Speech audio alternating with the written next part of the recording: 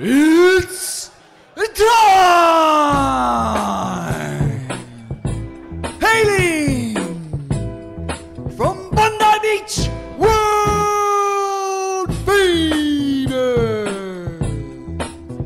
A two-time Gold Cone Peace Award winner who's absorbed more cerebral punishment than Julian Assange, Paul the Chief Harrigan, and Anthony Mundine combined.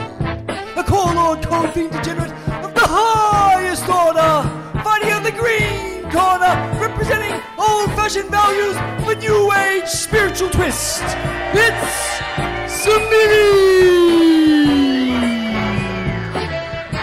And now, hailing from the same hometown of 1990 ASP Rookie of the Year, Jeremy Miles! Our next champion left school at 17 and spent the next 25 years making surf porn for iconic Aussie magazines, Tracks, Waves, and Surfing World. But perhaps his greatest achievement is sitting opposite your boy Smithy, talking shit on the Ain't That Swell podcast. He's 14 feet and 3 inches of bacon strips and earlobes. Make him welcome Vaughn Rinsed Corn Dudley!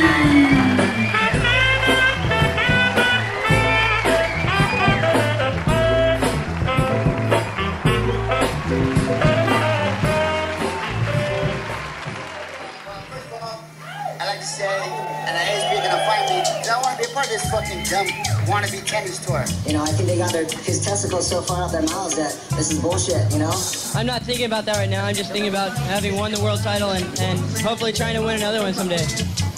You just drop in and just smack the quarterback, drop down, say bah! Well, I'll tell you, Stu, I did battle some humongous waves. Oh, just a paper plane? Oh, surf looks good on it. Not bad. Ain't that swell? With Jed and Vaughn. Oh, those guys are back! Get a haircut.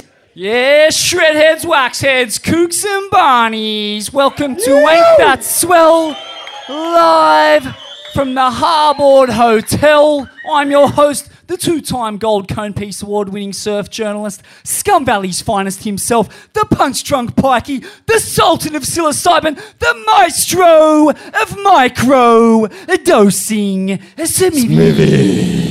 Round of applause for Smithy Harbord Hilton. And I'm joined here, as always, by my loyal co-host and friend, frontman of the Goons of Doom, former editor of Surfing World magazine, Tracks magazine, Waves magazine, Vaughn Rinsed Corn Deadly. That is sparkling corn, let me assure you of that, Harbord. Sparkling. It's good to be here, Vaughn. You can smell the history in the air here at Freshwater. You can, mate. I'm loving the fit out. It's a very different pub from when I first came here in the early 90s. Didn't last too long, got turfed pretty much instantly. Heaps of footy players going absolutely schizo. It's changed a lot. I believe this is where Noel Crusher Cleal earned the nickname Crusher, just for crushing skulls like boiled eggs. Yeah, that's right, mate. Absolutely right. But yeah, just having a look around, there's a pretty... It's like a museum in here. There's like all the vintage surfboards, some old skateboards. They've really done a wonderful job fitting it out. What do you guys reckon? Pretty good? Very. Do you like the old joint better? Do you like it when there's a fucking scum pit? Yeah, that's what I like too. Nah, it's good. It's good. Incredible though, Vaughn. Just the history in this part of the water. Freshwater, of course, is where basically surfing began in this country. With True. The great Duke Kahanamoku performing his exhibition here He way did. back when, in 1915 or whatever it was. But I think he's left, much more of an imprint on Australian surfing than people realise. I'm currently actually researching a story which has taken me to all the living world champions from the Northern Beaches.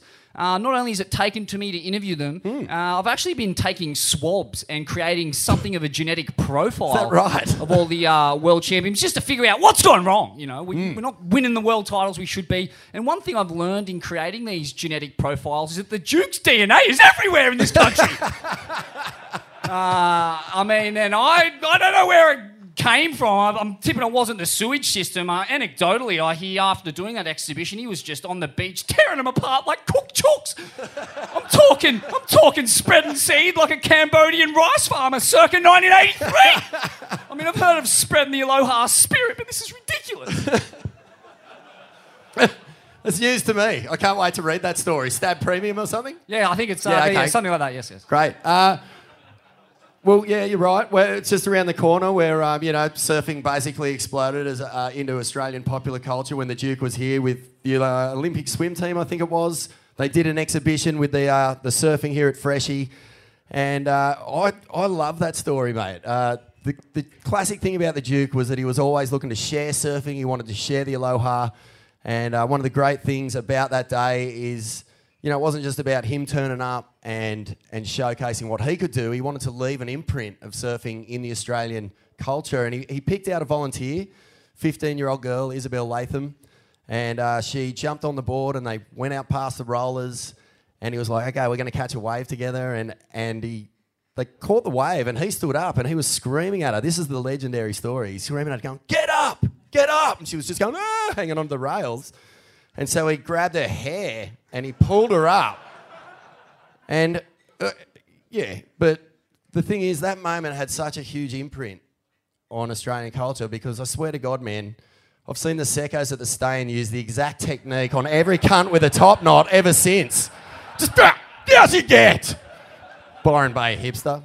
But yeah, it was a huge moment and it all sort of spilled into what we now consider like a national pastime, a national sport.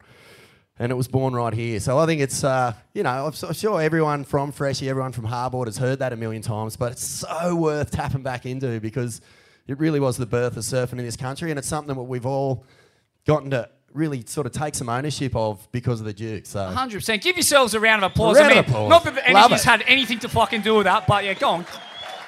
No, we didn't. You're sitting here now. We've just shit all over that legacy ever since by being greedy little wave hogs, haven't we? True. But Vaughan, massive program tonight. Obviously, the World Tour is back in town, and it's a Brazilian storm. They're absolutely running amok. And it is. I mean, what have you made of it so far? Mate, I've been fucking so pumped on pro surfing being back, especially back on the northern beaches. But the thing that's tripping me out is just that year off, the level of where competitive surfing went has blown my mind. Like, a year off, we're not seeing these guys and women surf every single month like we were. And all of a sudden, Chris Moore turns up, first beach break comp, throws the biggest air reverse ever done in women's surfing, like outside of a Rashi or not. And then Italo and Gabe and Philippe and those guys are basically saying, you've got 2 comps to get your shit together because this will just wipe your fucking face off every single time. So it's pretty fucked up how sick competitive surfing is. And I loved seeing it back on the beaches, man, because it's been too long. It's been too long since we've really had a bit of a grasp down here on, our place in world surfing.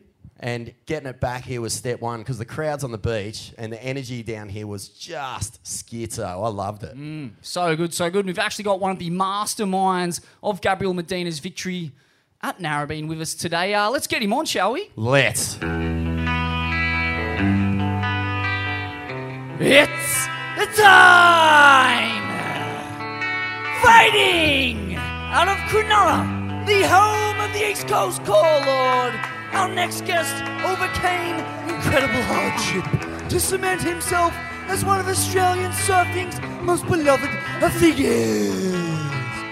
The term Battler, Kingpin, Core Lord, Hellman, Cone Fiend, Iconoclast gets thrown around all too loosely these days, but our next guest is certainly that. He's got more staying power than red wine on a white t-shirt. More resilience than a cane toad. More get up and go than Italo Ferreira after 170 Red Bulls. Please welcome to the stage the king of the Cron, Andy the Cron Goat King.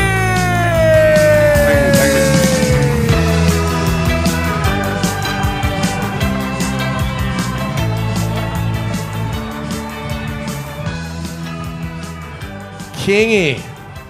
Andy King, ladies and gentlemen. Thanks, Scott. Mate, what a pleasure to have you on, Kingy. Thank you, brother. Thank you. For those who don't know you, can you give us just in a few words what you've been up to in the last 2 weeks? That's the only. That's the only time I've become important. Is that what you're saying, Vaughan? Well, it's a good starting point. Put it that way, King.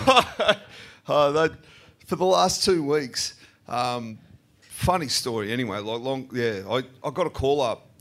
I've been in this game for competing since like '94. We've been on a long journey Right on together. your chin, mate. Long right journey. on your chin, that microphone. I'll put it on your chin. Right There you go. But so the funniest thing was like I've been in that game, and then I had to actually ask my wife because my phone hadn't rung for about a year and a half. So I've been sacked that many times in the surfing industry because I think, and that's what makes me valuable is that the fact that I tell the truth. So not a lot of people like the truth, and I'm completely deaf. So I can't muck around with words, so I'm straight to the point and I'm very direct. So, yeah, I've been sacked a lot. So I had to check in with my wife and say, did you turn off the network? Why is my phone being called? Why hasn't the phone been ringing? Then Uncle Mick rang me. So the way that this whole thing started was never intended to be a coach. I fractured my skull in 2004. I got in an incident with a bunch of footballers out front of a club in Cronulla, left me completely deaf, and so that finished my career. And then Red Bull picked me up and said, they're looking to start a surf program, so they're looking for a mentor. And I was just like, well, what the fuck am I supposed to do? Like, look, I've got no equilibrium, I've got no hearing. And they just said, well, I figured it out. It's just tell these guys to be the exact opposite you ever were, and they'll be a success. That's not fair at all, so that's mate. how it comes to the last 2 weeks. Uncle Mick goes, yeah. Well, yeah, look, I'll do a little overview. Kingy grew up in Cronulla, and we'll get into all this in a minute, but was a really talented junior, had a success as a junior surfer, hit the QS, was part of a really big Aussie push that came through in the, what was that, sort of mid-90s, I guess, mid to late 90s? Yep. When basically the momentum generation had dominated surfing for about 10 years, and then a big push came from the Aussies on the QS to try and like end that domination and get some Australian mongrel back into the scene. You were a big part of that with a lot of really talented surfers, and we'll get into all of that. But yeah, ever since, as you said, ever since the injury and the incident, sort of got more into being a mentor and then eventually coaching. And this man took Gabby Medina to the big win at Narrabeen after 4 finals in a row without a result. So what about a round of applause for this bloke? That's a nutshell. I mean, he's a great dad, and he's one of the best blokes and one of the best mates that anyone on who's ever done the tour has ever had. They will always stand up for this bloke. So let's find out where it all began, Smithy. Yeah, mate. Let's go right back to the beginning of your life back there in Cronulla. I understand you had to overcome some incredible hardship early on in life. Can you talk to us a bit about what was going on in the home life for Andrew King? Oh, yeah, and this is the funny thing, like sitting here, because I just think like coming from South Sydney, like we had botany in the dock, so we were like the industrial, with the oil refinery, and we had Botany Bay. So I always just thought it was hilarious to me because there's 2 sides of the bridge. Like the south side was the blue collar that fed you guys because you guys are fucking beautiful here.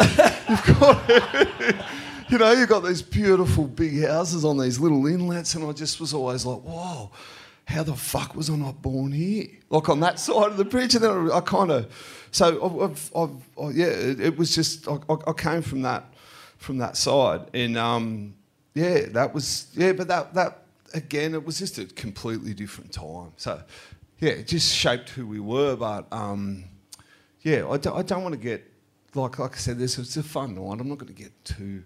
I don't want to get too deep with you guys. We get deep though. We get deep. I mean, I guess what you went through early on in life definitely played a part in what happened to you later on in life. It always does. Whatever you experience as a child shapes you as a man. Totally. Yeah. And, I understand, your old man was on the drink a lot. He's a pretty, violent character. I read in an article in the ABC you slept with a knife under your pillow as a kid. Oh, yeah. Yeah, my old man, because, again, he was a second generation of the convicts. So he was a bikie. And he was probably the fucking dumbest fucking criminal that you're ever going to come across. So it was importing hashish from Morocco. But he had a scarab beetle, the dung beetles, because they roll shit, so they roll the hash. So they had a gang, and they all got tattoos of fucking dung beetles. So every cop that ever saw him, straight away arrested him. Oh, just dopey motherfucker. But it was so manipulative. He had double face tattoos, and my mum came from a really good background, and she just wanted the bad guy, and I'm kind of cool with it, but my sister's just like, how the hell did you breed with this guy? This guy was just a fling. You don't have kids to a guy like that. And he was my father, but at the same time, he did teach me about respect and culture, even if it was through violence. He definitely gave me a pecking order that I saw and valued throughout the rest of the career. So obviously going to Hawaii and in those early days, I did see it everywhere around the world, and I understood where I fitted and that you had to work your way up, and if that was with violence. But everywhere else around the world was a safer place than it was at home. So it was. That's what I was going to say. Well, Cronulla in those days when you start surfing has a lot of. Basically, the first slab chasers. There's a lot of fearless crew there. There's also a lot of maniacs. How's the pecking order in the water? Was that the same sort of lessons, getting dished out in the water? Oh, for sure. But and that was where he became a part, because he tried to set another gang up when he got shipped out there. So he set up that same structure that he had over in England, but obviously he didn't equip them with any skills required. So yeah, most of them, if we didn't end up in jail or prison, he didn't set up a great structure, but I never had a problem, and that was when I got really cocky, and this probably ends up to me with the 2 cochlears and the fractured skull, because I was always protected from 12 years old, so even those guys, even Ock and Dog and Greenie, I still got woes when I was 10 because they feared my father. So it was like that. Yeah, right. So the pecking order kind of went out the window because they were like, fuck, there's Kingy's dad, there's Kingy, you can take any wave you want, Grom. Well, yeah, sort of. But but it didn't suit me the long one, but yeah. Can you talk to us about some of the waves you grew up surfing and the culture of surfing back in Cronulla? Oh, I just think, and you know what happened? It actually came from the northern beaches, like Gary Green and those kind of the Newport Push and Billabong, and it just was focused there. But there was amazing. There was some really good slabs around, but like I said, I just think, what we've learnt, and we talk about culture. And I just kind of want to shift it away from the negative. Like you talked about the Duke, and I think there's a bunch of culture. I did talk about the Duke, that's right. His DNA's all through Australian surfing. But I just think there's cultural icons, there's... And that's what more than culture behind, Kingy. And I don't know if you guys have ever had the chance to have Maurice Cole. Have you guys ever done a podcast with him? Oh, yeah. Oh, yeah, mate. Yeah, wasn't that enlightening 4 hours of our lives? It was very enlightening. Yeah, it's. I think he's maybe only the 6th or 7th ex-con we've had on the program, but. So I think you guys and we're talking about those cultural icons, and I think they can't be forgotten. And one of the things I'm fascinated with at the moment, and one of the things that I think we have to be super careful about, is the Olympics. If we want to get political, you've got a bunch of people that want to see change that are coming from Canberra, that were in different sports, that just like where the location is, so we can't forget our culture. And that's why I'm sitting here tonight, because I think you guys are cultural icons along with but that, honestly, that, we need to keep that. But again, because that's what our sport, we're a bunch of larrikins. Don't you reckon? No, I'm not getting emotional, but I think we're a bunch of larrikins, and we were change agents, and we were counterculture. And I think if we lose that, and that scares the shit out of me. So I've worked in all those places, and that's what the Olympics are actually after. You know what they're going to do in Paris? They're going to do breakdancing. Because they're so... What's next? Seriously. Graffiti tagging and train bombing? I don't know.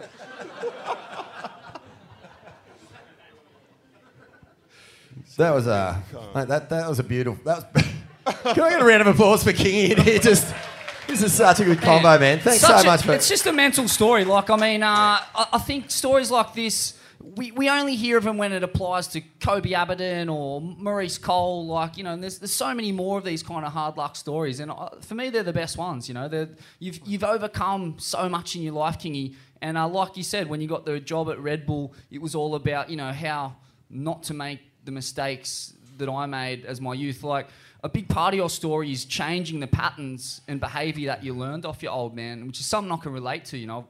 Fucking fully addicted to stress and conflict and rage, and it's it's like any addiction, to alcohol, to drugs, to gambling, whatever. It's just another really destructive addiction. Maybe you can talk about the journey to changing those patterns of behaviour, how hard it was, what you drew on to change your ways. Yeah, mate. That's. Are you Oprah?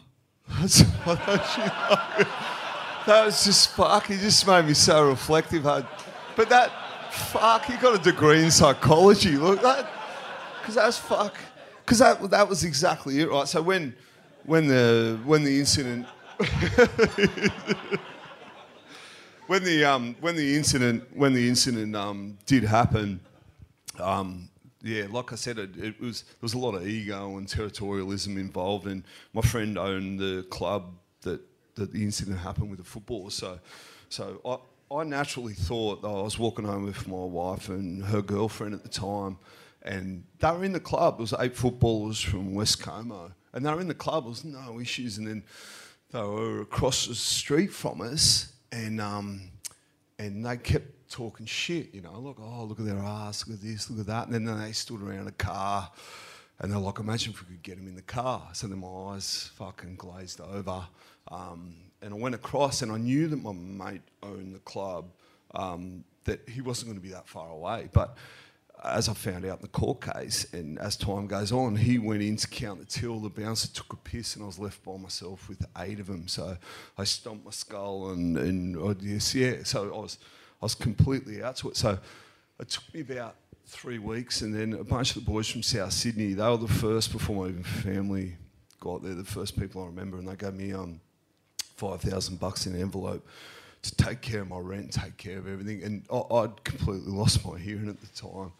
And I'm just like, find out where he lives and fucking chop off his hands. And it was the worst retaliation, like, because I was still in that fight or flight mode, like I was super violent. So I was like, fuck, like, and they're like, shut up. But I didn't even know that I was deaf, so unless I had my hand on my chest, I couldn't feel my voice vibrating. So I was still in that attack mode. I'm just like, fucking send him out. I want to find out where he lives, and I don't want your $5,000. Fucking take it and do whatever it takes to take him out. And they're just like, fuck, they kind of left us alone. And then 6 months of forced silence before I got these machines inside my skull. It was forced reflectiveness, you know, not that inner. I didn't know whether I was saying something or I was feeling it, or it was just a thought. So yeah, so that fucking period of time, man, and there was people next to me. I was in a stroke ward, so they had like bed sores on them, and it was just like I was just in this hell, and it just broke me up, and then it just made me think about, well, do I continue the cycle? Like I said, break my old man cycle. Do I keep this violence and this intimidation and domination, you know, like in that space, or do I have a fucking good heart, look at myself and find forgiveness and yeah, so, and I'm so not religious whatsoever, you know, look, there's no religion involved in this way, and there was so many people coming to my bedside and they were pushing that, like religion, or yeah, anyway, but I just thought if you don't figure it out and you continue this cycle, then it's going to be work with prison and yeah, anyway, but that, yeah, so that's pretty much the summary, but that yeah, brother, that's incredible, mate. Incredible story. We're so glad you're still here with us and that you've been able to leave such a positive legacy on so many young surfers, man. It's incredible. Thanks, Jeb. Nah, mate, fucking thank you. But I understand Mick Fanning was a big part of your rehabilitation. He was, one of your best mates. What role did he play in helping you get your life back on track? Who was that? Mick Fanning. Oh yeah, mate. Like, because I saw him because I was really good mates with his brother Ed, and I knew Mick, and it just happened organically. Like, he was a really good little kid. He was respectful. He showed all those sort of traits.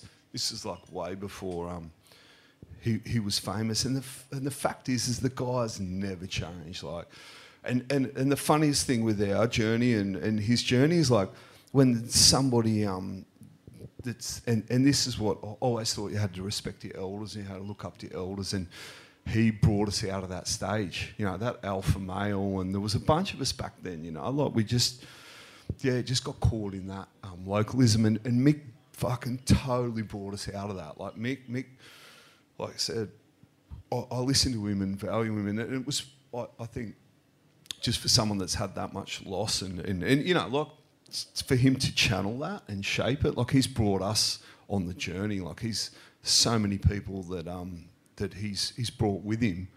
And he's way more evolved human than what I'll ever be, mate. Oh man, I wouldn't say that, but it's one of the lesser known things about Mick. Again, raised by a single mother, like one of 4 kids, was it? From Penrith originally. Like he's got his own hard luck story. He's had to overcome a lot in his life. Maybe you can share some insights into how he's managed to turn himself into the man he is, because he could have easily gone down a similar path. Ended up in jail himself. Most people from those kind of backgrounds tend to end up in that situation. Fuck yeah, and again, I think, and this is the reason, like with Michelle Perez and Seth Menez and those indigenous cultures, they have matriarchs, like the women. The women are the actual leaders. Like we're so fucking reactive, Look, we lead with our heads and just dick swinging chimps. We're fucking idiots. Oh. But yeah, so I honestly think, and that's one of the things I've always been attracted, like to those indigenous cultures. So when the women lead a culture, it's more empathetic and it's more thought out and structured, and they use us as their henchmen or our soldiers to take care of what has to be done to sort that out. So I've always, like I said, even right now I've got Seth Menez is one of the athletes I work with, and Tony, his father, who pretty much runs the North Shore, has got a house right on Pipe, and Golden Gloves boxer. Like Tony was a Golden Gloves boxer. Like he's a hard man, but he's a soft hard man. Exactly. That makes sense. Yeah. And it's completely, that whole North Shore is run by Tammy, the mum. So she's like, anything that goes by, it's run by Seth's mum. So it's just like that, and it keeps order. Anyway. God bless the Swellian Queens. Oh, I love them. That's so good. Mate, how did it change from Mick helping you to him approaching you to help him? When did that sort of transition happen? How come he sort of sought you out to help him once his coaching or the traditional coaching methods that he had there with Phil? Yeah. How did that story pan out? We did it on a boat trip in the Mentawais in 2009 over about 50 bin tanks. Like all great meetings, 50 bin tanks. Sort out all the world's problems, or create a few more as well. Oh, and a captive audience, like a boat trip, as everyone knows, it's the best time of your life with your best mates, and it's when you sort everything out. So it was a definitive chapter, and he just wanted to enjoy it. And that was the time where Joel had already had 3 wins, and we had the conversation. We were on the top deck of that, obviously after a bunch of bin tangs, and you're just like, fuck, you gotta enjoy it. Like surfing, it's debatable whether it's an art or a sport. So it's just like too choreographed. Everything he did, he had his fingers placed perfectly. It was like a boring ballet. I was going to say what ballet isn't, but sorry. Yeah, no, that's me. I've been to some exciting ballets. Smithy was an exciting ballet on the weekend, weren't you, Smithy, for your birthday? Yeah, that's right. A ballet down at the Bridge Hotel. I went from 11 p.m. to 7 a.m. And I mean, it was ballet, but with a sprinkling of horse tranquilizer. See, not Fuck all me. ballet is. But so you were basically, because Mick always says when he won his first world title, he was just like a robot. He was so one-dimensional about his focus. And then, how did you find it? You know, breaking him out of that. Were you able to do that, or was he even more turbo? Because he had to come from a long way back to catch Joel in 2009. Yeah, it was so far back, but we had a catchphrase, and one of his mates got maggot coming back from Surfers Paradise, and they were stopped at a set of lights, and he jumped out the cab because he was fucking bored. It was taking too long to get back to the Gold Coast. And he jumped out, jumped on top of the cab, and he's like, "What kind of mood are you in?" It's like, "I'm in the right kind of," you know, that song. So I got out, started dancing, and just like, well, that right there, that's spontaneous, and that's an art. Like that's dance, not like a choreograph. So we had a catchphrase for every 3 events. I had to keep on reinventing until he sacked me a couple of years later because but that it was just that, like it's an expression, and it was that simple, just to make sure that he knew that how fortunate he was and how fortunate we are to continually, you know, be surfing. It's a fucking art. It's an expression. Yeah, absolutely. Well, I was just going to say, can you take us into that energy between two best mates who are fighting it out for a world title, and you know, like one of them already has one, the other one's been working at it, got 5 runner-ups. You know, like you've got to destroy your best friend's dream to get what you want. What was that energy like? That's a great question. That it got really evil. Like they were playing pranks on each other and setting each other up, and then the whole Gold Coast started to swing against you, whether in Joel's camp or Mick's camp, and I just think for their friendship, I'm so glad Joel got one, because I don't think it would be the way it was, because it almost came to blows like on a couple of occasions behind the scenes, and that is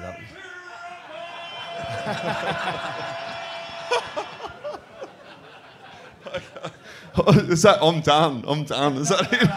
I got me fucking sorry. No, but I mean, when you say like almost came to blows, are you talking about sort of like in that lead up, sort of through the Euro leg where Mick gets a couple in a row, and then all of a sudden Joel's, you know, hobbling around on a busted ankle? Exactly, and there was like setups, man. There was comments about monobrows from Joel and big noses and fucking snowball heads, all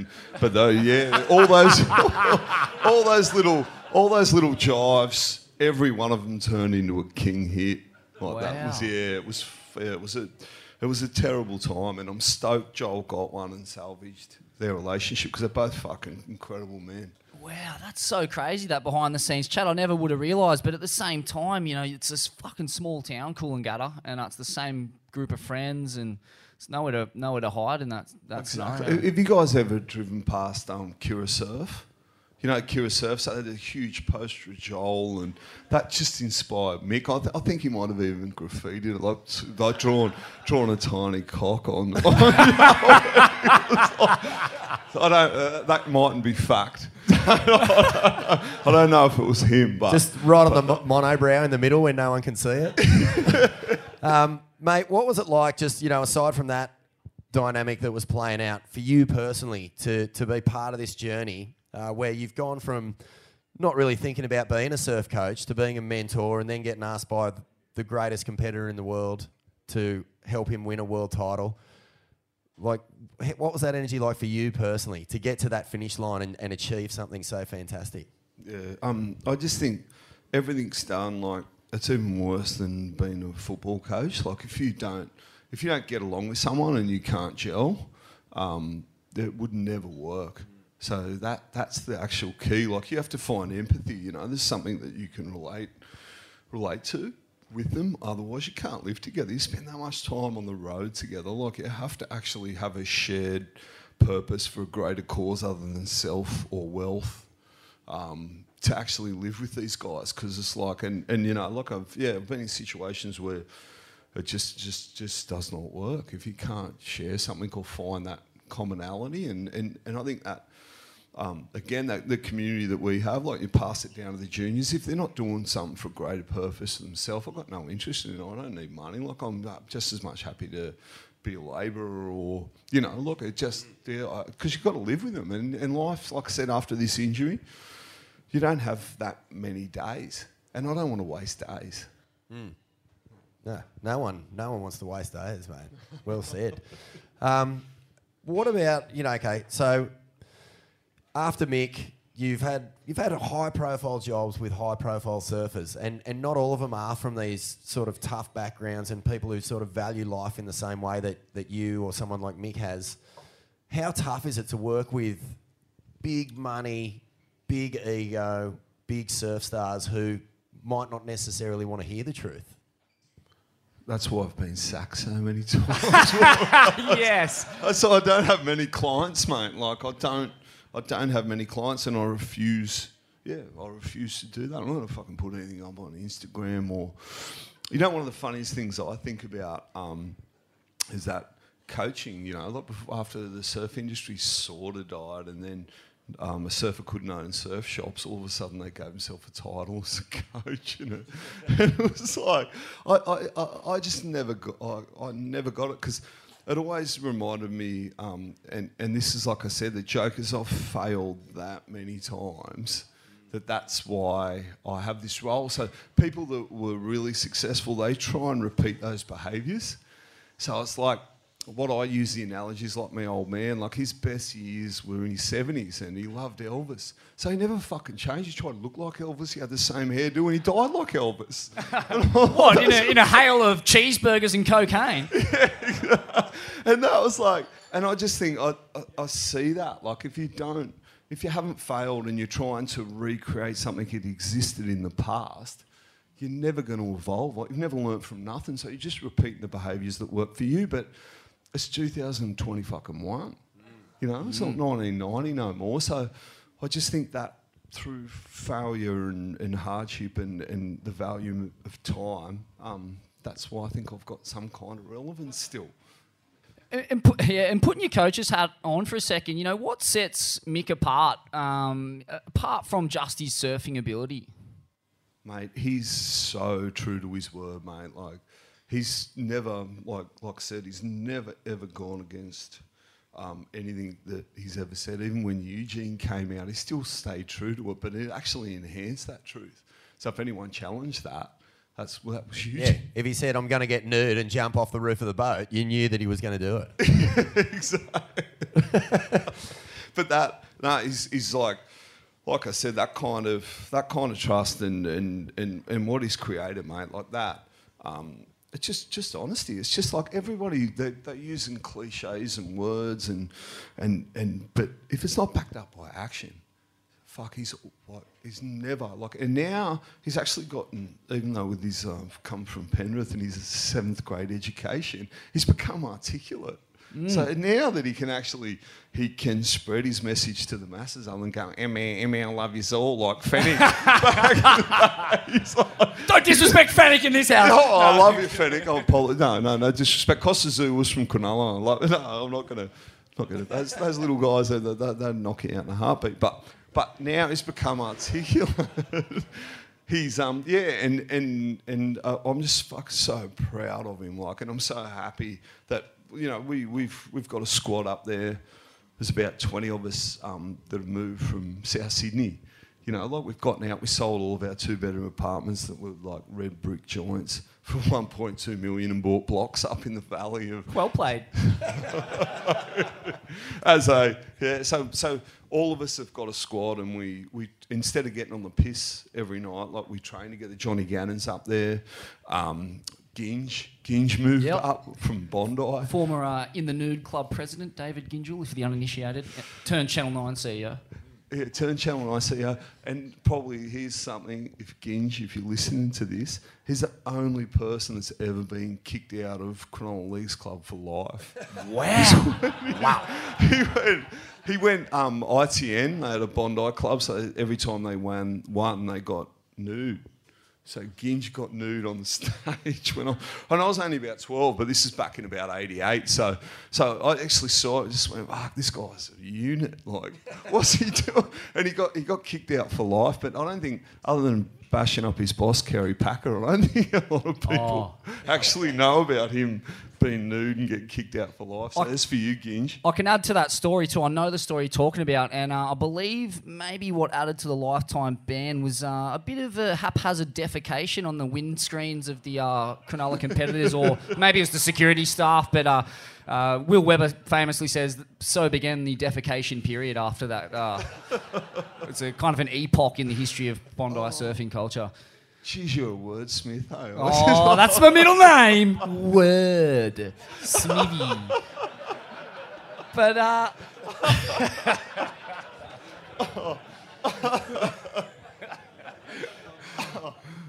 man, just with the coach's hat back on, so I'd love to pick your brain on Mick Fanning's just surfing ability. Like, can you break down what made him so good? Well, I reckon, and this is one of the things that we clashed on, before his second world title, we talked about, and it's Phil Mack, no disrespect, Phil Mack's been his coach since he was 12 years old. Like, I was kind of like, good cop, bad cop, I just come in and say, if you want to be relevant, you've got to bring this in. So Phil Mack has been Mick's coach since he was 12, an absolute mentor, and I've got so much respect for that guy. He's one of the greatest minds in Australian surfing, and I absolutely respect him. So, but after his second world title, I asked him to shallow up the bottom turn so he can get more speed and variety and progression out of the lip, because I saw where it was going. At the time, Julian was starting to do varials, and they said to me, it's not the time, because if you do that, it's going to break Mick's rhythm and flow, like as he gets that. So he's kind of like a momentum surfer, as in when he starts a wave, he gets that flow going. And I'm like, you're not going to win another world title doing that. Like, it's going to change too quick. And he won another world title, so I was completely wrong. And fuck that up. But You're just ahead of your time, mate, because it has gone that way now. I mean, we talked about it at the start of the show, like the way that the surfing has evolved, just even from 2019 to now. Like Italo, the surfing he won the world title with was freaky, but the surfing he's been doing ever since is on another planet. And it just seems like everyone's playing catch up, maybe except for John, Gabe and Phil when he's on. Fuck, yeah, mate, no, 100%. And that's... That again, like you look at that guy and he comes from nothing. And this is one of the analogies I gave. Do you remember the Aussie story about Donald Bradman when he'd hit the ball against a corrugated iron? Remember? He would hit a ball. It was the water tank or whatever it was. You had the cricket stump and the golf ball or the cricket ball, and it's mind-bending. So these fuckers train in like absolute messiness. Like he comes from a shitty little fishing village that's onshore 300 days of the year, and he just absolutely loves it. It's because he can't surf. He's using a skimboard. He's using this, and there's like I remember thinking about it when I was there. It was in Brazil in 2009, and I watched even their skate ramps. They had holes in their skate ramps, and the groms were that frothing because they even had half a quarter pipe to have a crack at something. And I went, oh shit, like this is Bradman, like relives. Wow. Yeah, that messiness creates, you speed something up, you make it more intense than it has to be, and then when the reality comes, it slows down time. Wow, that's fascinating, mate. You sound like fucking Albert Einstein there. Fuck, can I keep that and send that to me 5th grade teacher? Mate, that's 100%. From Smithy, quote, Smithy. But actually, that's the most articulate message I've heard from any of the surf coaches. So many of them get up and they don't really want to share what they see. They don't really want to be open about what's going on. But I guess the big thing from you, Kingy, is that you tell it how you see it. And I think that those truths, the thing that you did tell Mick was just ahead of its time, mate, because surfing definitely got there. It just was a little bit slower. And we're all grateful because fucking that third world title was a real beauty, by the way. No. All good, mate. You did a good job anyway. But I had nothing to do with it. Yeah, I know.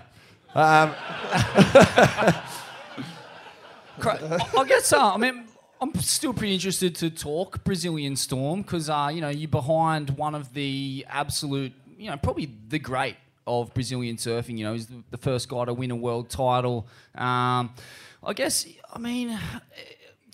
back to Italo, though. Italo fascinates me because he's the complete surfer.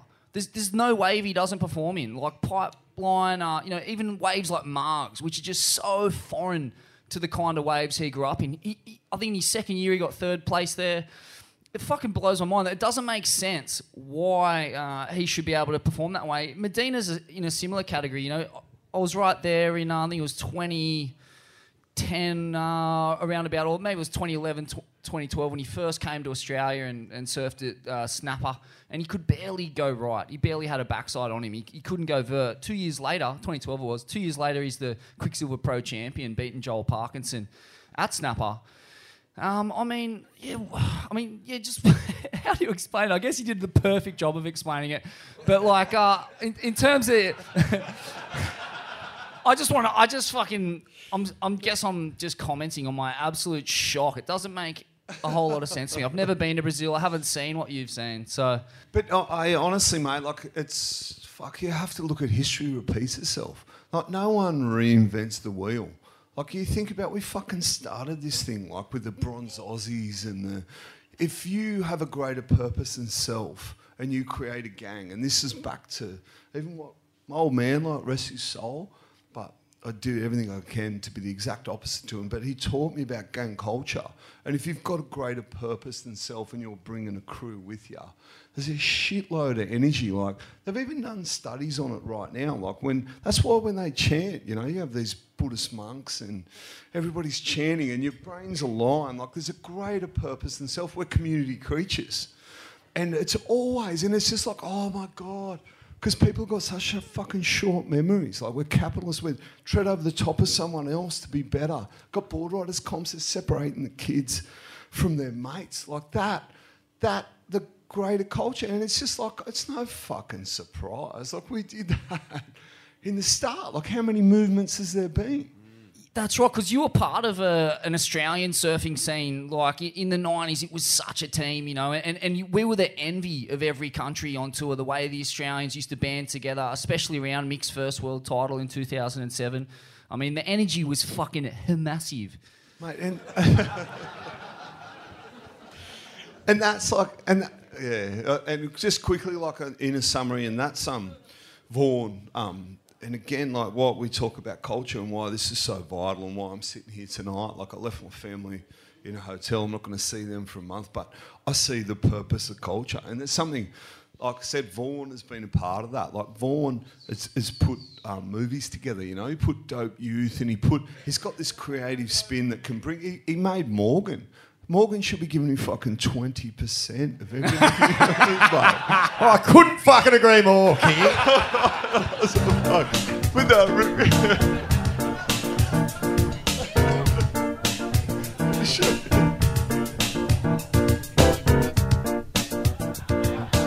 Thanks, guys. Thanks, King. No, sit down. Where are you going? That's the exit music. What's with the freaking music? I'm deaf. I keep thinking you're sending me off. No. You'll know when we send you off. Just before we invite our next guests up, because that gang culture thing is right in sync with our next two guests. But just Medina, mate. Like, let this room know. Like, he's such a mystery. Like, all we know is this fucking hyper talented, hyper hungry, ready to paddle up. Qualities that, if it was an Australian surfer, everyone would celebrate. But because he's the enemy, we tend to just dive bomb him hardcore. And he's emotionless a lot of the time, but then he cries sometimes, and it's just like... No, but he cries when he's losing. Like, it means so much to him.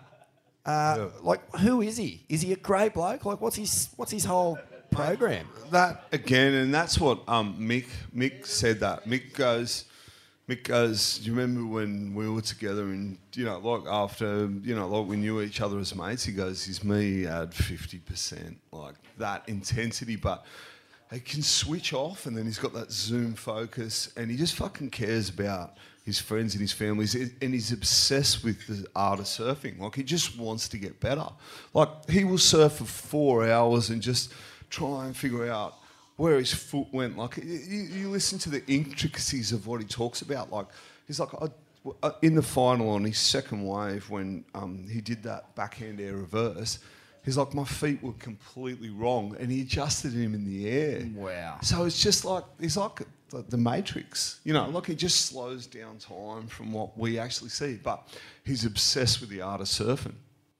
And can you talk to us a bit about the dynamic he has with Italo? Does it have shades of that Parko Fanning dynamic? I mean, it seems like when it comes to Italo's world title win at the Pipe Masters, that Medina almost shrunk, and I've never seen him shrink. You know, he if anything, he usually grows a foot taller. He has that kind of Brazilian mongrel that, you know, they have the mortgage on in World Tour surfing at the moment. But yet, when he was up against Italo, it felt like Italo had the mongrel and Medina didn't. Mate, and that's the thing, and that's the danger.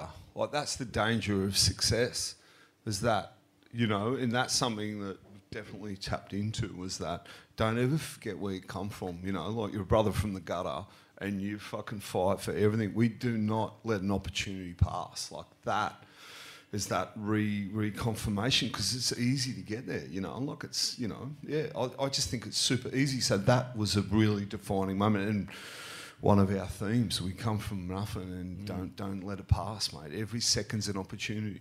Fuck, that's good shit, King. Mate, you are the king. You're not going anywhere. Sit down. I love talking to you, mate. Oh, Fuck, is this man. guy a truth talker or what? He's so sick. What a fucking... I was thinking, you know what? Most people woke up this morning not knowing it wasn't a public holiday. Everyone, their alarms were going off, their phones were ringing, bosses were going, hey, it's not a public holiday. Everyone's going, what the fuck? I got torched last night. So I was kind of expecting, like, the whole room to be pretty mellow, but it's been a sick turnout, and getting to speak with someone like King and get some fucking truth in our ears, Smithy. Mate, incredible. Anyway. Thanks, guys. He's like Albert Einstein, a Buddhist monk, and a Cronulla Cron King all mixed together. It's fucking unbelievable.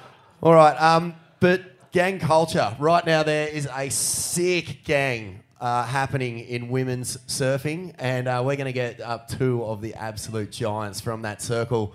Let's get them up here, Smithy.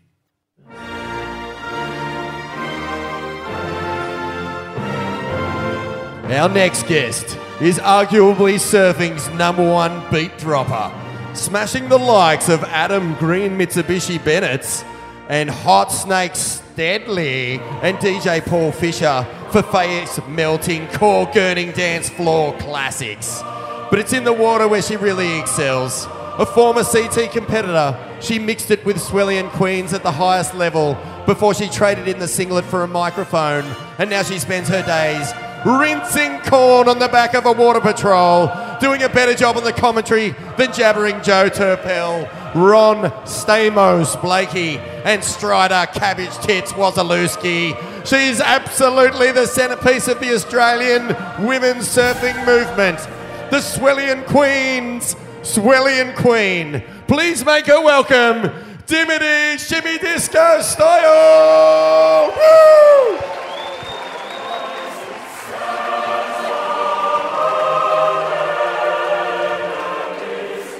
God bless our Queen.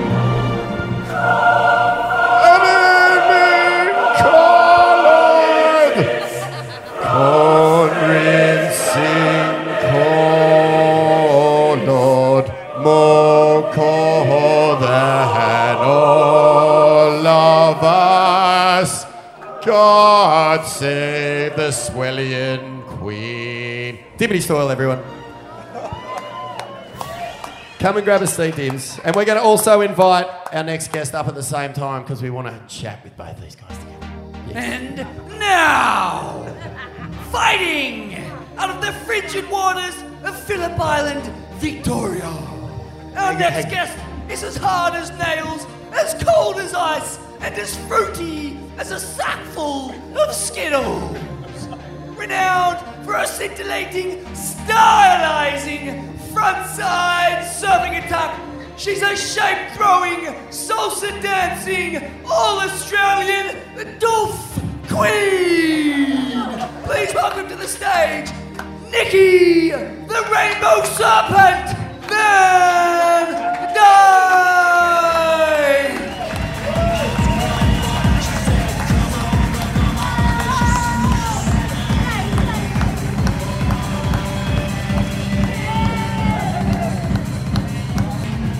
Woo! They're coming on. Oh, they're coming on. Mad. Hey, guys. Hello. Can you just keep that one down the end, Nikki? Oh, guys, it's so good to have you on Ain't That Swell. Dimity and Nikki, another round of applause because it's just so stoked to have some swelling queens on. Oh my God. And good to see Swelliettes in the crowd tonight, Smithy. I think grand total of women who have attended these shows so far is about 3, and 2 of them are on stage. Well, that means we're at like 200% more. There's like 5 here tonight. So, guys, we were just talking with Kingy about the gag. Before we even get going, how sick is it to be back in the singlet, Nikki? How good is it feeling to compete? Oh, it's amazing. I mean, especially to be here in Australia. I think, God, we had a year off all of last year, so we're a bit rusty to begin with, but it's good to be back. How many bush tours did you go to in that year off? There had to be a couple going on. Unfortunately, none. What? Are you kidding me? That's very unfair. It's safe, mate. You can't be sweating on each other when there's a global pandemic, but there's true. always more. That's right. Very true. I've got to ask, we were talking about the big leap in performance that we've seen just across the board in surfing, but what were your thoughts when you saw Carissa Moore pull that just monster air rev in that first event at Newcastle? Holy shit. Incredible. I think last year did everyone so well. I think having time to just work on your surfing, we don't really get a lot of time during the year, during a competitive year. So I think, last year was amazing for all of us just to practice and, score some epic waves around our countries. Yeah, it was kind of pumping. We did pretty well. What about you, Dimity? I mean, you've been at the highest level. When you see something like what Carissa did, is that a game-changing moment for you? Is that something that's going to fucking actually change the way that everyone surfs heats for the rest of the year? Yeah, that was definitely game-changing. It was probably the best air that's ever been done by a girl in or out of the jersey. And wasn't doing it in a wave pool. She just, and she's got a solid frame, Carissa, so it's not like you see a lot of girls, peewee girls doing airs in wave pools, and they're tiny and it's easy for them to fly really high. The Sierra Curves and the Summer Legend, Browns. And absolute legends. Yeah. They got some crazy moves, but Carissa's powerful throwing an air like that. It was cool. What about the reaction of Carissa after she pulled it? Do you think she surprised herself? Yeah, I think so, but I think she's been practicing. How crazy, though, to drop something like that under those circumstances? Like, it's the ultimate clutch manoeuvre, isn't it? Yeah, in the jersey, it's hard. I've never done one. In the jersey, but also, first turn on a wave in a really crucial heat. I'd love to get your take on that, King. What were you there? Did you see it? Sure, Joanne Defay had an 8. She went through the motions, and I just thought Carissa looked rattled, and then to pull that out when they were rattled, I watched that heat live and just went, oh, holy shit, like that. That's another level. That was amazing because Joanne already had a fair lead on her. Yeah, she had a 15, 14 total before Carissa pulled that out. Amazing. Under pressure. It was amazing. Before we get into the film, because these guys have just released a new film, they're a little bit shady because the premiere was last night, am I right? Yeah, it was good. Yes. Lost my voice. Yeah, it's a work day today. Yeah. I don't know if you got the memo, but I don't know what day it is. I thought it was a public holiday. I just want to know, there's a bit of a generational shift going on the CT for women at the moment. There's definitely a push coming through. There's beneath that what you mentioned with the younger girls starting to push the progression because they're in the wave pools a lot. How's the dynamic between the women on tour? Because we always see this basically this big gang, you know, like all of you doing it for the same reason, just trying to get it to that place where it's like on equal footing. But is there like a grindiness to those relationships at times?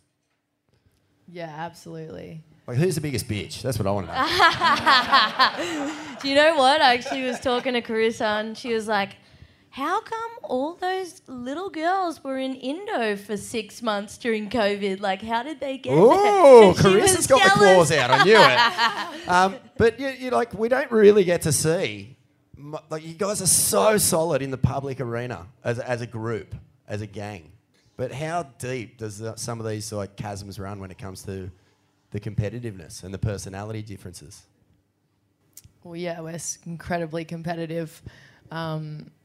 I mean, all of us Australian girls are all really close, and it's so funny because we are just so competitive. And as soon as we step into that arena, we want to kill each other. So, yeah, it's pretty wild how professional we are. You know, being best friends and then just switching that on and off. Yeah, it's the beauty of professional sport and having your best friends in there.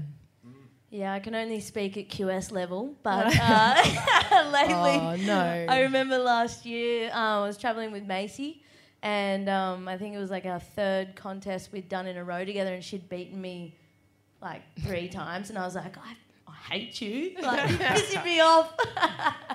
And we're staying in the same house, so it was pretty funny. Idolo told, it was Jaddy the other night. Anyone come to Narrabeen the other day? It was pretty good.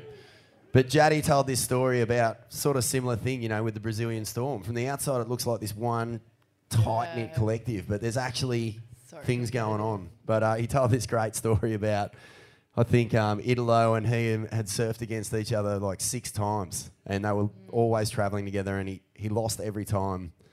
And he was saying, I'd always be cool. I'd always be like, yeah, man, it's cool. And I do make an effort not to be pissed off around the house and stuff. And he goes, and then finally I beat Idolo and he didn't speak with me for 4 days. Yeah. And he goes, and it was only a QS.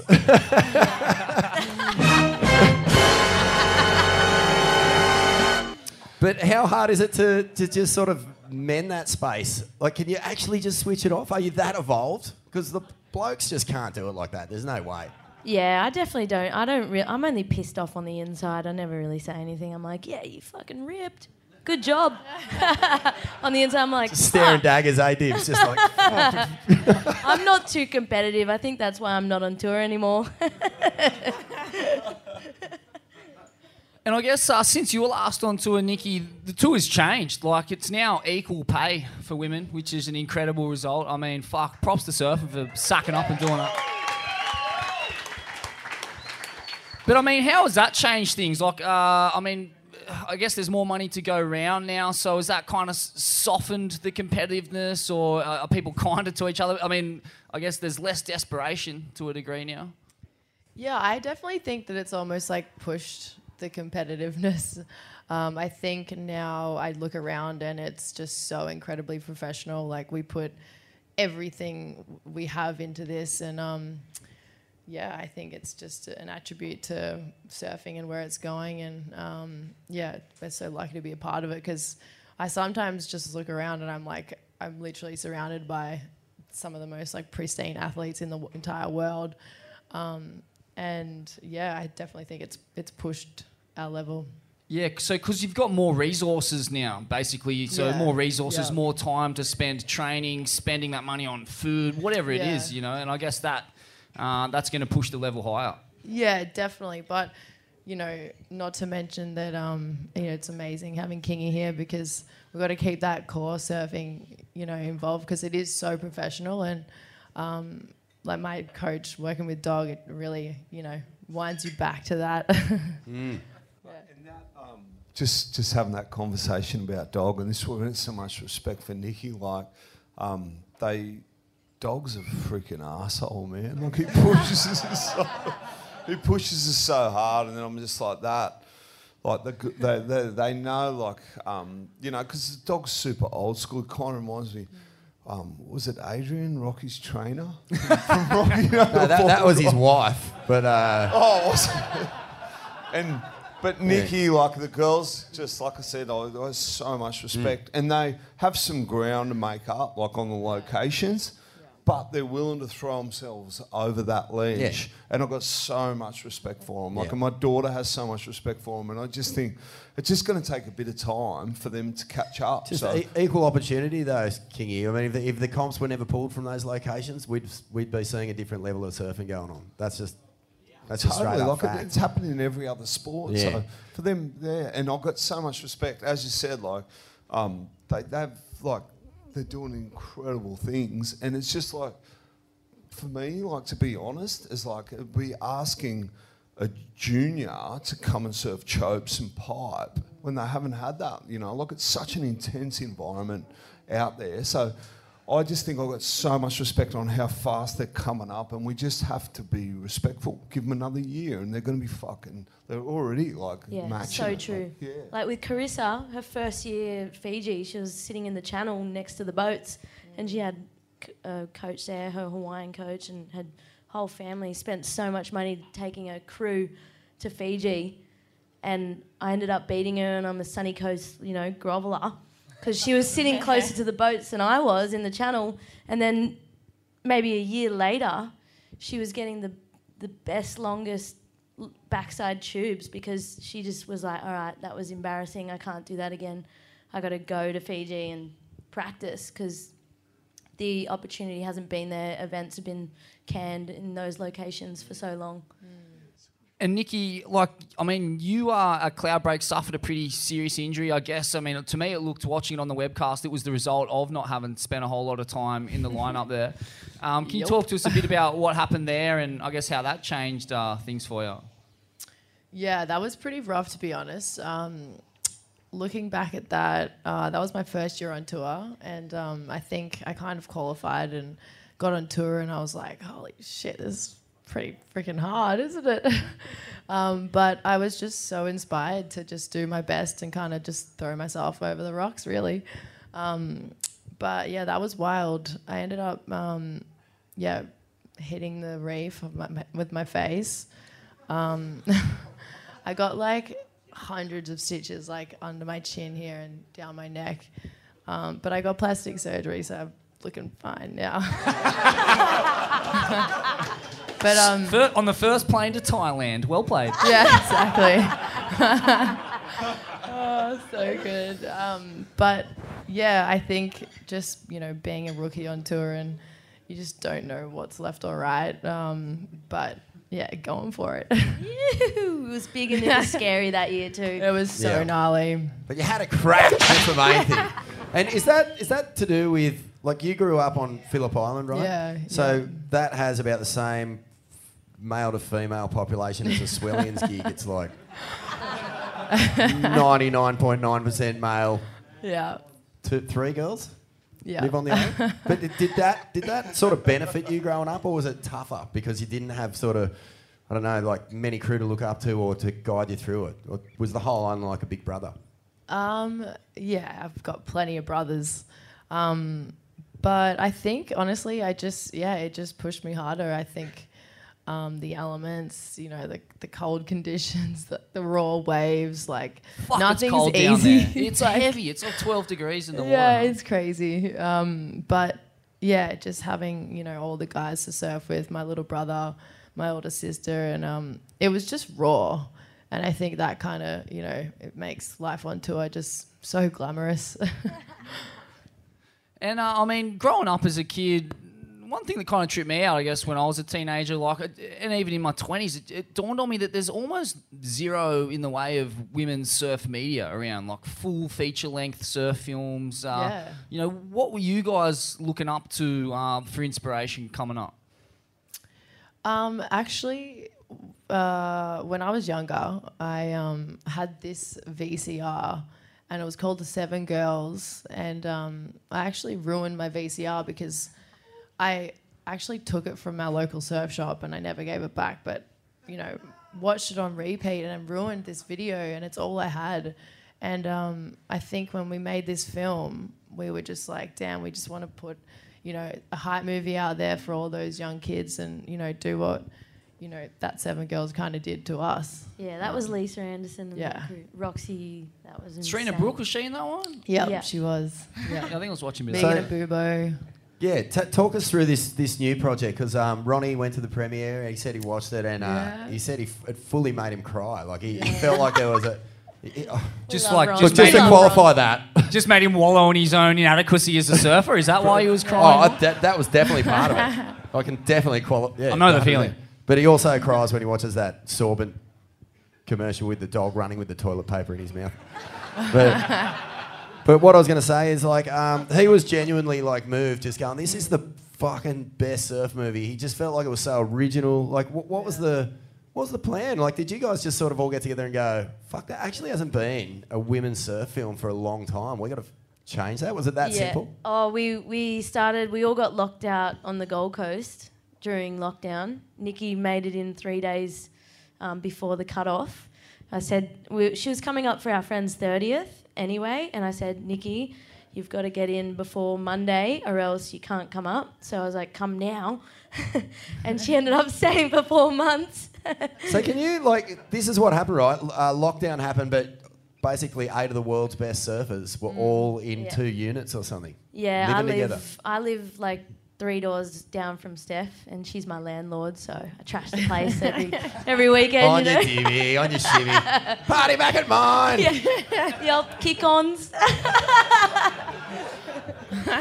And so we were all stuck on the Gold Coast. It was Steph, Macy, Nikki, me, and Tyler. Tyler had moved to the Gold Coast as well, and we had this group text called the Turtles, and Dan Scott was filming us every day, and we renamed it the Turtles because he'd text us at about 7 a.m. and probably by 10 a.m. we'd get back to him with, "Oh yeah, let's go surf here." Like, we're so slow. I just Sick name for a gang. We're talking about gangs before. I mean, the Turtles, the Scarabs. the Turtles. We were the Turtles because no one. Yeah, by the time we get all our shit together, we're like, okay, now we're ripping. We're ready to rip now. And so you were all surfing together and just like Every when day. when did the film start to sort of form in people's heads? Because like as soon as you go, okay, we got a project together, then you start wanting to beat each other. Yeah, Steph was pretty off it when I got the barrels at Stratty. Yeah. And her boyfriend was snaking her. Oh, I love this. Okay, Steph the girls Gilmore, were dirty. Swellian Queen, everyone's sweetheart, but is she actually just a psycho, bad person? Just like, oh, you got a better barrel than me. I hate your guts. No, she's actually too polite. Like, I take advantage of it a few times when we're free surfing. Because I know if I sit next to her and a bomb comes, she go, "Go, Yumi, go."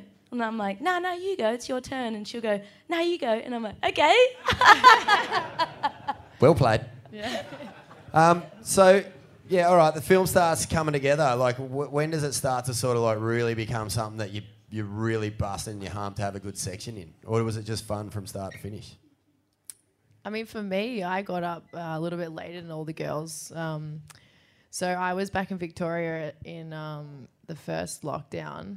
And then when I came up to the Gold Coast with the girls, I kind of already heard that they were all filming for a little while with Dan. And Dan's just such a legend. He literally just followed us everywhere. And then we were just kind of like, let's do this. And we got pumping waves. Like, it kind of just happened so naturally for us. But yeah, you guys should definitely check it out because it's seriously a good film. How do we check it? Well, we want to have a few more parties first, so we can. Everyone, you're all welcome back to Steph's place after this. That's it. Good excuse for Massive a party kickoff. is having a movie premiere. That's all the boys do. So we're like, yeah, well, we'll have one too. Sick. Has it got skits, doof music in it? Should I bring my horse tranquilizer? Yes. I've got to ask you, like, once the finished product was done and you were watching on a big screen in a room full of people, did you feel like it was going to, I don't know, like take on a different, like, did it mean something different to you other than just like, oh yeah, I'm surfing in this, waves are pumping, we're all ripping? Like, did it start to feel like, fuck, we've actually made something that could change the game here?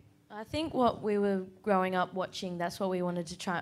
Once we we weren't thinking this at the start, but then after we got a few good sessions together, and we were like, oh, how good are those movies like that one that you burnt out?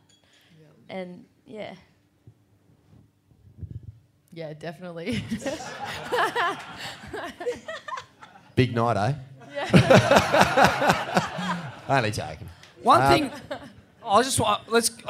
do we want to change tact? I want to pick Nikki's brain because you're a fascinating character, mate. I was reading up on you before coming today, being a 2-time Gold Cone Peace Award-winning journalist. I like to do my research, and one of the things I uncovered is that you're actually like hard into veganism, and this come on the back of that injury at Cloudbreak, and I'm interested to know what the relationship is there. Yeah, thanks for asking. After I got injured in Fiji, after my plastic surgery, I actually went on this like crazy cleanse, and I just decided that I didn't really want to put anything in my body that didn't need to be there ever again, and so I've been vegan for almost 8 years now, and I feel amazing. It's pretty crazy what the power of plants can do. Yeah, and it's also pretty crazy how many mad doofers are vegan. The relationship Strange there. combo. Oh, here we go. But can you tell me what about like if you smell one meat, like is it bacon or is it pork or steak when you start those fangs just start to drool? Like, there's got to be something like something that triggers that like. Me, no, never. Just because I kind of have, like, I got braces when I was like 14 or 15, and I could not eat it. Like, it just made me sick. So ever since then, I couldn't really eat it, but like, I get it. Oh no, just It's fascinating. the Cadbury chocolate that gets her. Yeah. Oh God, I think when you don't have it in your life, you just don't even really, think about it. Have you what are the effects of being on that plant-based diet? Like, where do you really feel it? Where do you notice it? Because you can also my brain. I think it's just the clarity and just feeling so light and energized, and it can get really tough, to be honest. Like when I'm traveling, in countries like Brazil or Japan's really hard. Just in those in-between moments, you just have to be prepared and kind of know, like, all the spots and do your research. It's so fascinating. And you can stuff it up, too. Like, you can be on... Oh, yeah. It's easy to miss out on really important, minerals or just vitamins because you're on that plant-based program. Yeah, totally. Definitely slacked a little bit.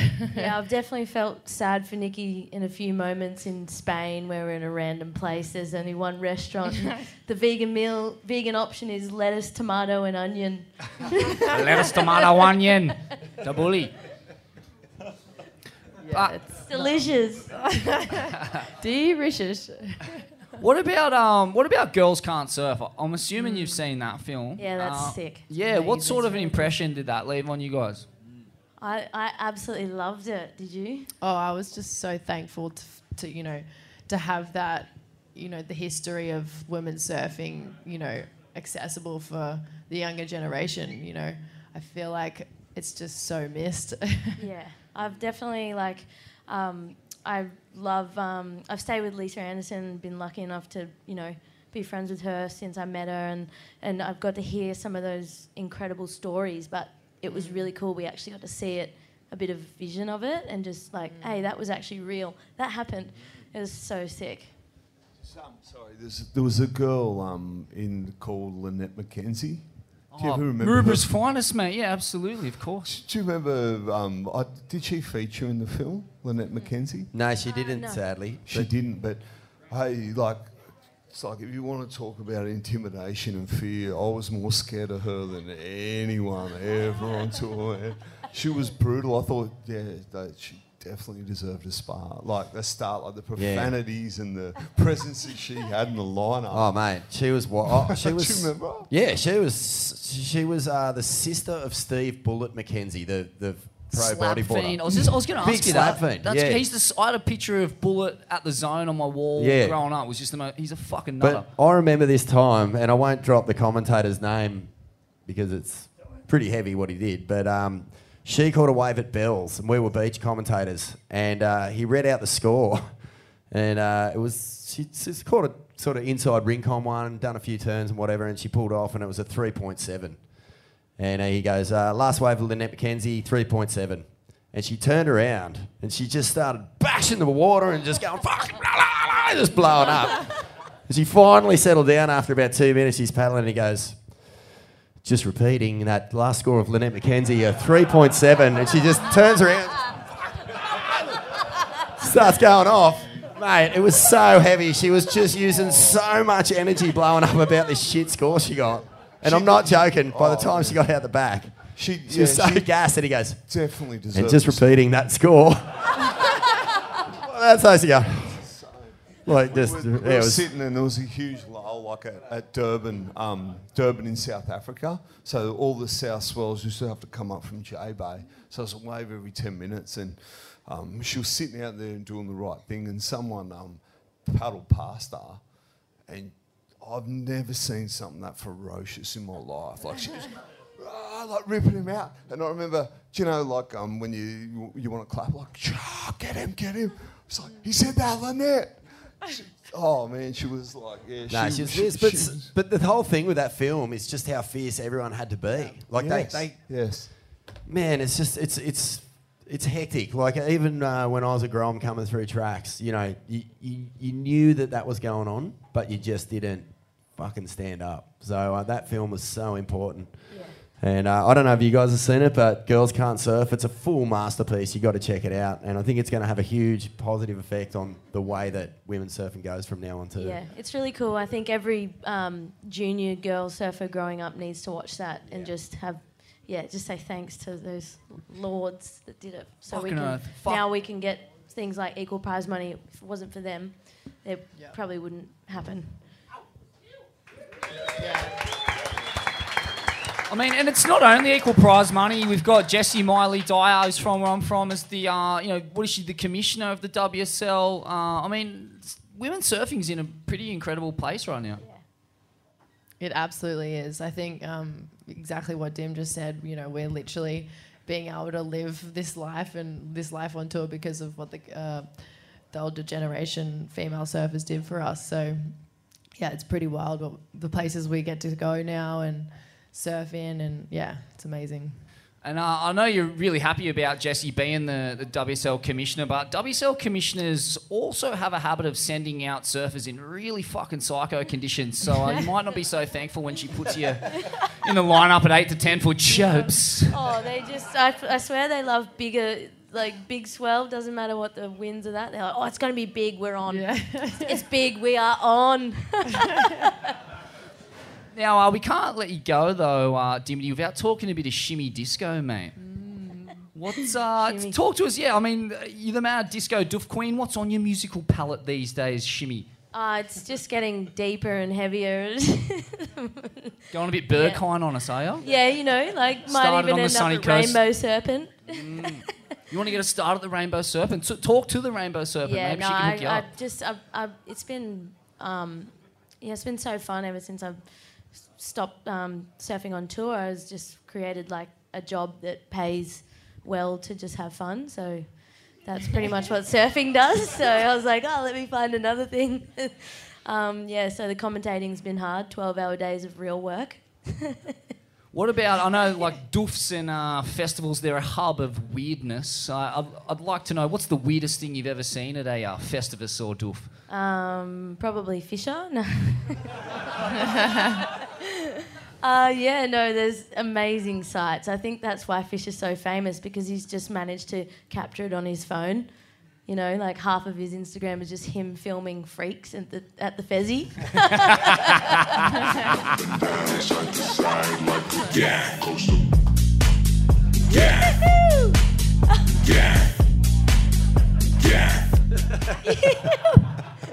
How good. I love Uncle Fish. Yeah, has he been tuning you in? Is he like, have you following the Fisher's Yellow Brick Road to shimmy disco greatness? Oh, I actually love his work. He's done incredible for DJs, and we're so lucky that he's back on the Gold Coast now, so I get to, get in his face and be like, hey, can you just help me make a song? And yeah, it's good. No, we got a little crew. One of the things MF was talking about, he ended up on the East Coast, and he went to one of his concerts, and they've actually like 3D printed like full life printouts of Fisher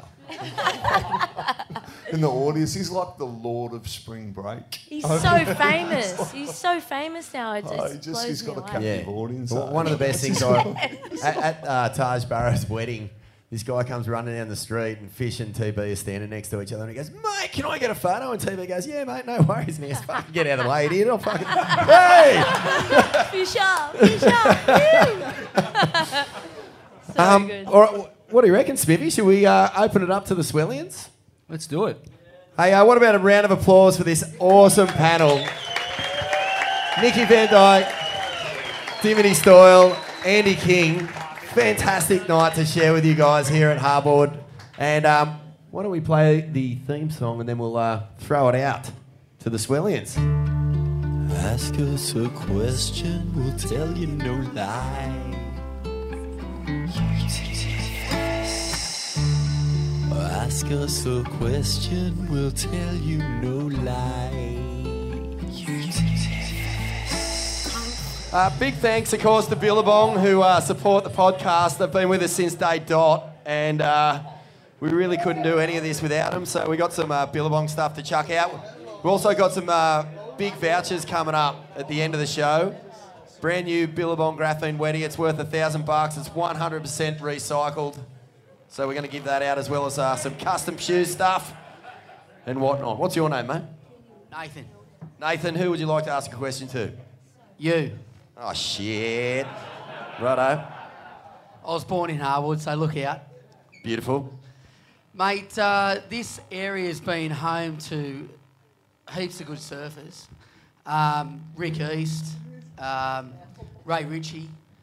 But who do you think is the better surfer, Dean Cole or Elliot Bemrose? Wow. That's a tough one. Is it Dean Cole or Dean McCole? Dean Cole. I'm going to go with the Bemroses just because fucking I don't know who the other bloke is. Well, you know, Elliot did surf down at Curly. Elliot surfed down at Curly, of course, and Dean Cole, freshwater legend. Well, thanks very much for your question and have a Billabong Cappadoo. I heard this, the Bemrose brothers used to play practical jokes on each other, and I heard this great one where they used to rub chili on the tops of each other's beers and Coke cans and stuff. And then one time, do you guys know this story? So one time they were driving up the hill to their house and the brother knew that he had a can of Coke, his brother, so he slipped this blazing hot XXX jalapeno. And he had a sip of his Coke, the brother who was driving. And he just got out of the car, just went, fuck, and ran into the house, but he didn't take the handbrake, he didn't pull the handbrake. And the car just flew back down the hill and basically wiped out about, I don't know, 60 grand worth of other people's vehicles. Practical joke, gone wrong. Who's got a question for the panel? Anybody? Swellians and Swelliettes especially, because we've got two greats up here. Up the very back, let's go. All right, who have we got? Who is that? It's Dave from Freshwater. I've got a question for yourself, just as a straight up answer like the King would answer. Italo's Air, make or no make? Oh, mate. Let's throw it to the panel, I'll answer last. Guys, you were all there, and Nikki as a competitor, Kingy as a coach, Dimity as a... Where's she gone? Hey, don't be hospital passing that, mate. Vorno, the ask you, mate. I've got nothing to do with that. You got that, Vorno. No hospital pass there, bruv. I think no make. Yeah, fuck. If that was me, I'd be bummed that I didn't stand up. I love how loaded this question is. Simply by answering it, you get an ooh. Like, Nikki, if that was you in a heat, what would you be thinking for a 1.7 or whatever they threw at it? I think that he just went so far out into the flats that there's just no way he could have like done anything more. But if he didn't do that, what he did, then it wouldn't have been as crazy. So, yeah, it's a tough one. I think it was a make.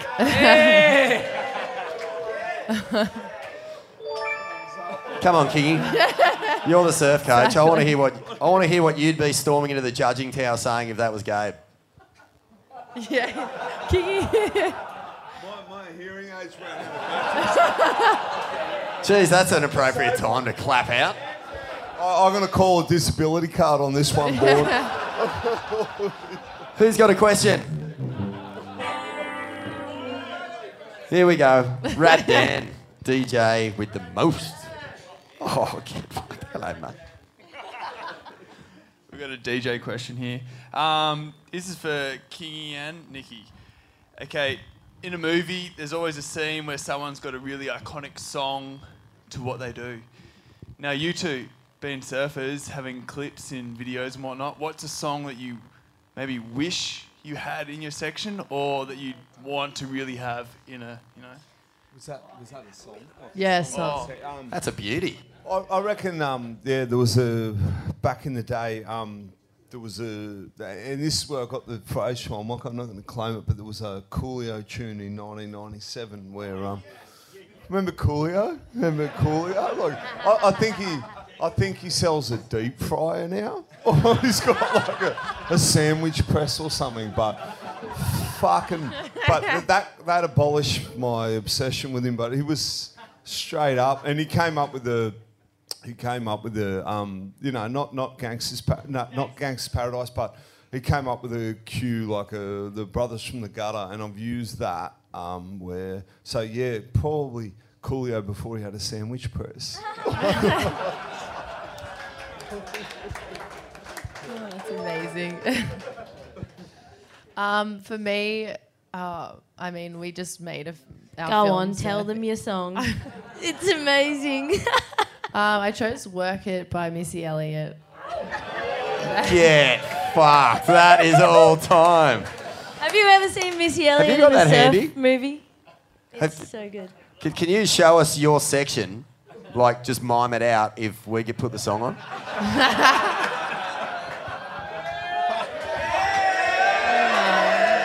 No, you don't have to.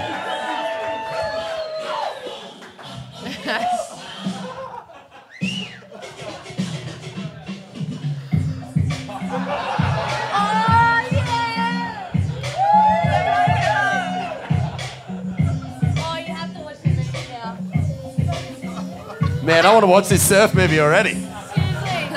What a vibe for surfing. Fuck, how good's the sound system in here? Nah. Someone give me some horse tranquilizer already.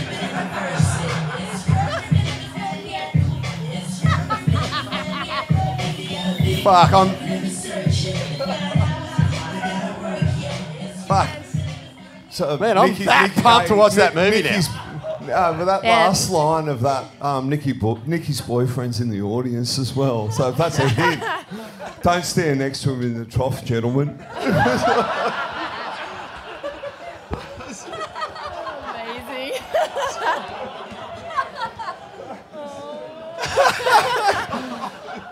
Oh, mate. Oh, all time. We got one up front. Oh, look at this. Holy moly, we got like it looks like the Cafe de Paris down here, Smithy. Oh. So Morgs has scalped John twice so far.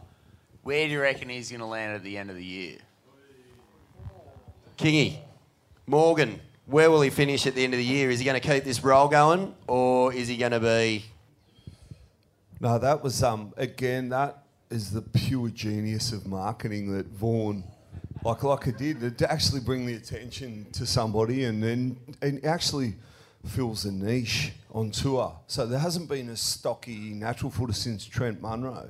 So for somebody to actually have that, like he brings something different, which is still a form of entertainment. Progression just doesn't have to come with airs or big barrels. It can still come from that. So I think he's going to have relevance for a long time because he fills a space that hasn't been there on tour. So yeah. Oh my God. Guys, what do you think of Morgan Siblick? I mean, he kind of came from nowhere. He wasn't like on the radar as a junior. He sort of appeared halfway between Newcastle and Yamba, and he's just capped the two-time world champ 2 comps in a row.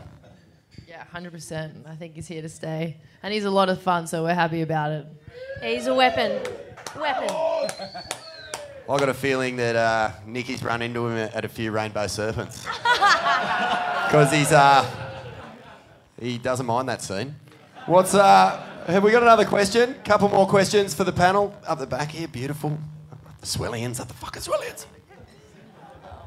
Hey, how you going? Smitty Asepo, very happy to be in Australia. And Dimity, I just wanted to know if you're going to take over Strider's job or what's going to happen. Yeah, well, let's, yeah, I love Strider, but, you know, I'm... Woman's got to eat. What do you reckon, guys? It can't just be disco biscuits. Let's get a cheer for Strider. Who wants Strider to keep his job? And who wants Jimmy Disco to take over? The mob has spoken. Love you all. Thank you. What do we got? 2 more questions. 2 more. Who got some prize? Come on. 2 more questions. Oh, we got one up the back. You beauty. Frank Zappa, what do you got for us? G'day. I actually got called Frank Zappa last week at Monavale. Thank you very much. Coming up in the girls' Aussie titles, how hard was that? Because the boys was a little bit rigged, I reckon. Huge controversy down here that no one else understands.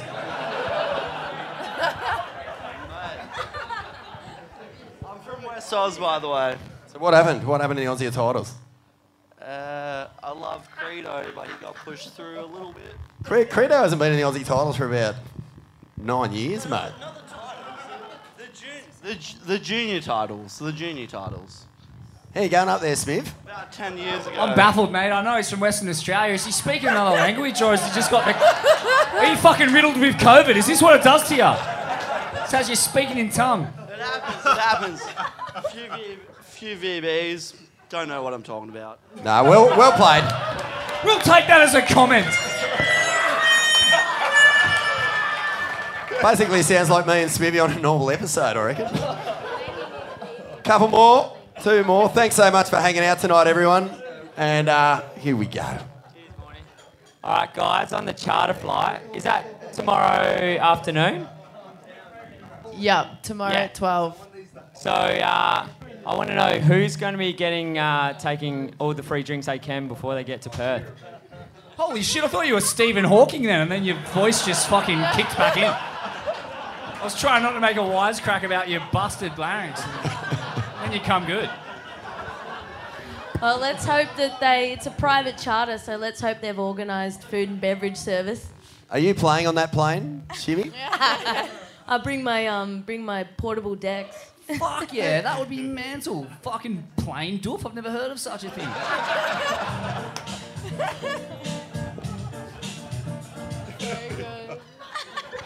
Yeah, what happened to those old plane flights with pro surfing? They used to go bananas. Any last questions? One left.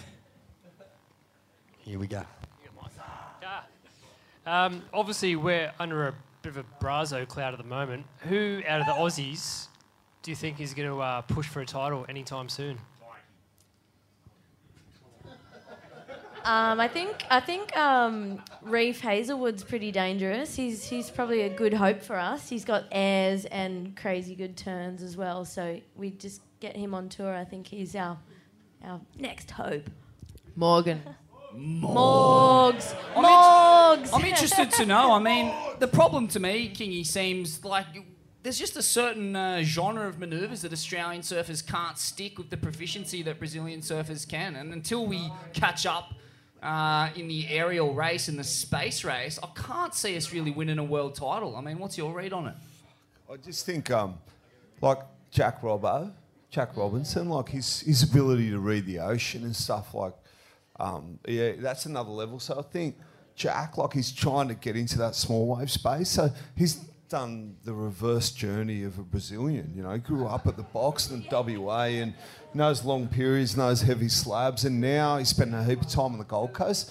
And how quick that kid has adapted. So I'm saying everything. Like if I was to bet my house on, I'm putting all the chips on Robbo. Unbelievable. Yeah, love that. Well, and Nicky and Dimity, like, I mean, it's a different system now as well. You know, like if you make that top 5, you're in with a shot. You're 5 heats away from a title. Who do you think can challenge? You know, Carissa's on a massive roll right now, but do you think we'll see Steph, Sally, yourself in that picture come the end of the year? Go on, Nicky, get up there! Put my shit together. Yeah, definitely. The way Steph's surfing at the moment, I know she hasn't kind of pulled it together the last couple, but anyone. I feel like the girls' tour is so tight. Like, obviously, Carissa is, you know, surfing incredibly well right now, but every heat you're in, anyone can win it. So, yeah, may the best win. Yeah, that's the cool thing about the one-day thing is like everyone has their day, especially in pro surfing. There's someone who's on that day and they can't be beaten, and that's what's going to be it's so tight that, yeah, I think anyone who's there has got the chance to win. I think the new system is really good for Australia right now because if Ryan Callanan or Jack Robbo makes that final day, fucking anything could happen. Anything could happen. All right, I think that's just about it, guys. Can we get a round of applause again for our awesome panel? Thank you, Harbour Hill, and have a sick night! Woo! You're kidding me. Are you kidding me, right? This guy, are you kidding me? Are you kidding me? Are you kidding me? Are you kidding me? Are you kidding me? Are you kidding me? Kidding me? Kidding me? Kidding me? You've got to be kidding me. You got to be kidding me. Jeez, you got to be kidding me. You've got to be kidding me. Oh, you gotta be kidding me! You got to be kidding me. You've got to be kidding me. You gotta be kidding me. You got to be kidding me. You got to be kidding me. You've got to be kidding me. You gotta be kidding me, right? You gotta be kidding me! What? You gotta be kidding me! You gotta be kidding me. You gotta be kidding me! You got to be kidding me. You got to be kidding me. Are you kidding me? Are you kidding me? Come on, you gotta be kidding me! Kidding me. You got to be kidding me. You got to be kidding me. Are you kidding me? You kidding me? You're kidding me, right? Are you kidding me? You kidding me? You kidding me? Are you kidding me? Are you kidding me? Kidding me? You kidding me? Are you kidding me? Are you kidding me right now? Are you kidding me? Are you kidding me? You fucking kidding me? Are you fucking kidding me? Are you fucking kidding me? Are you fucking kidding me? Are you fucking kidding me? Are you fucking kidding me? Are you fucking kidding me? Are you fucking kidding me? You've got to be fucking kidding me. Are you fucking kidding me?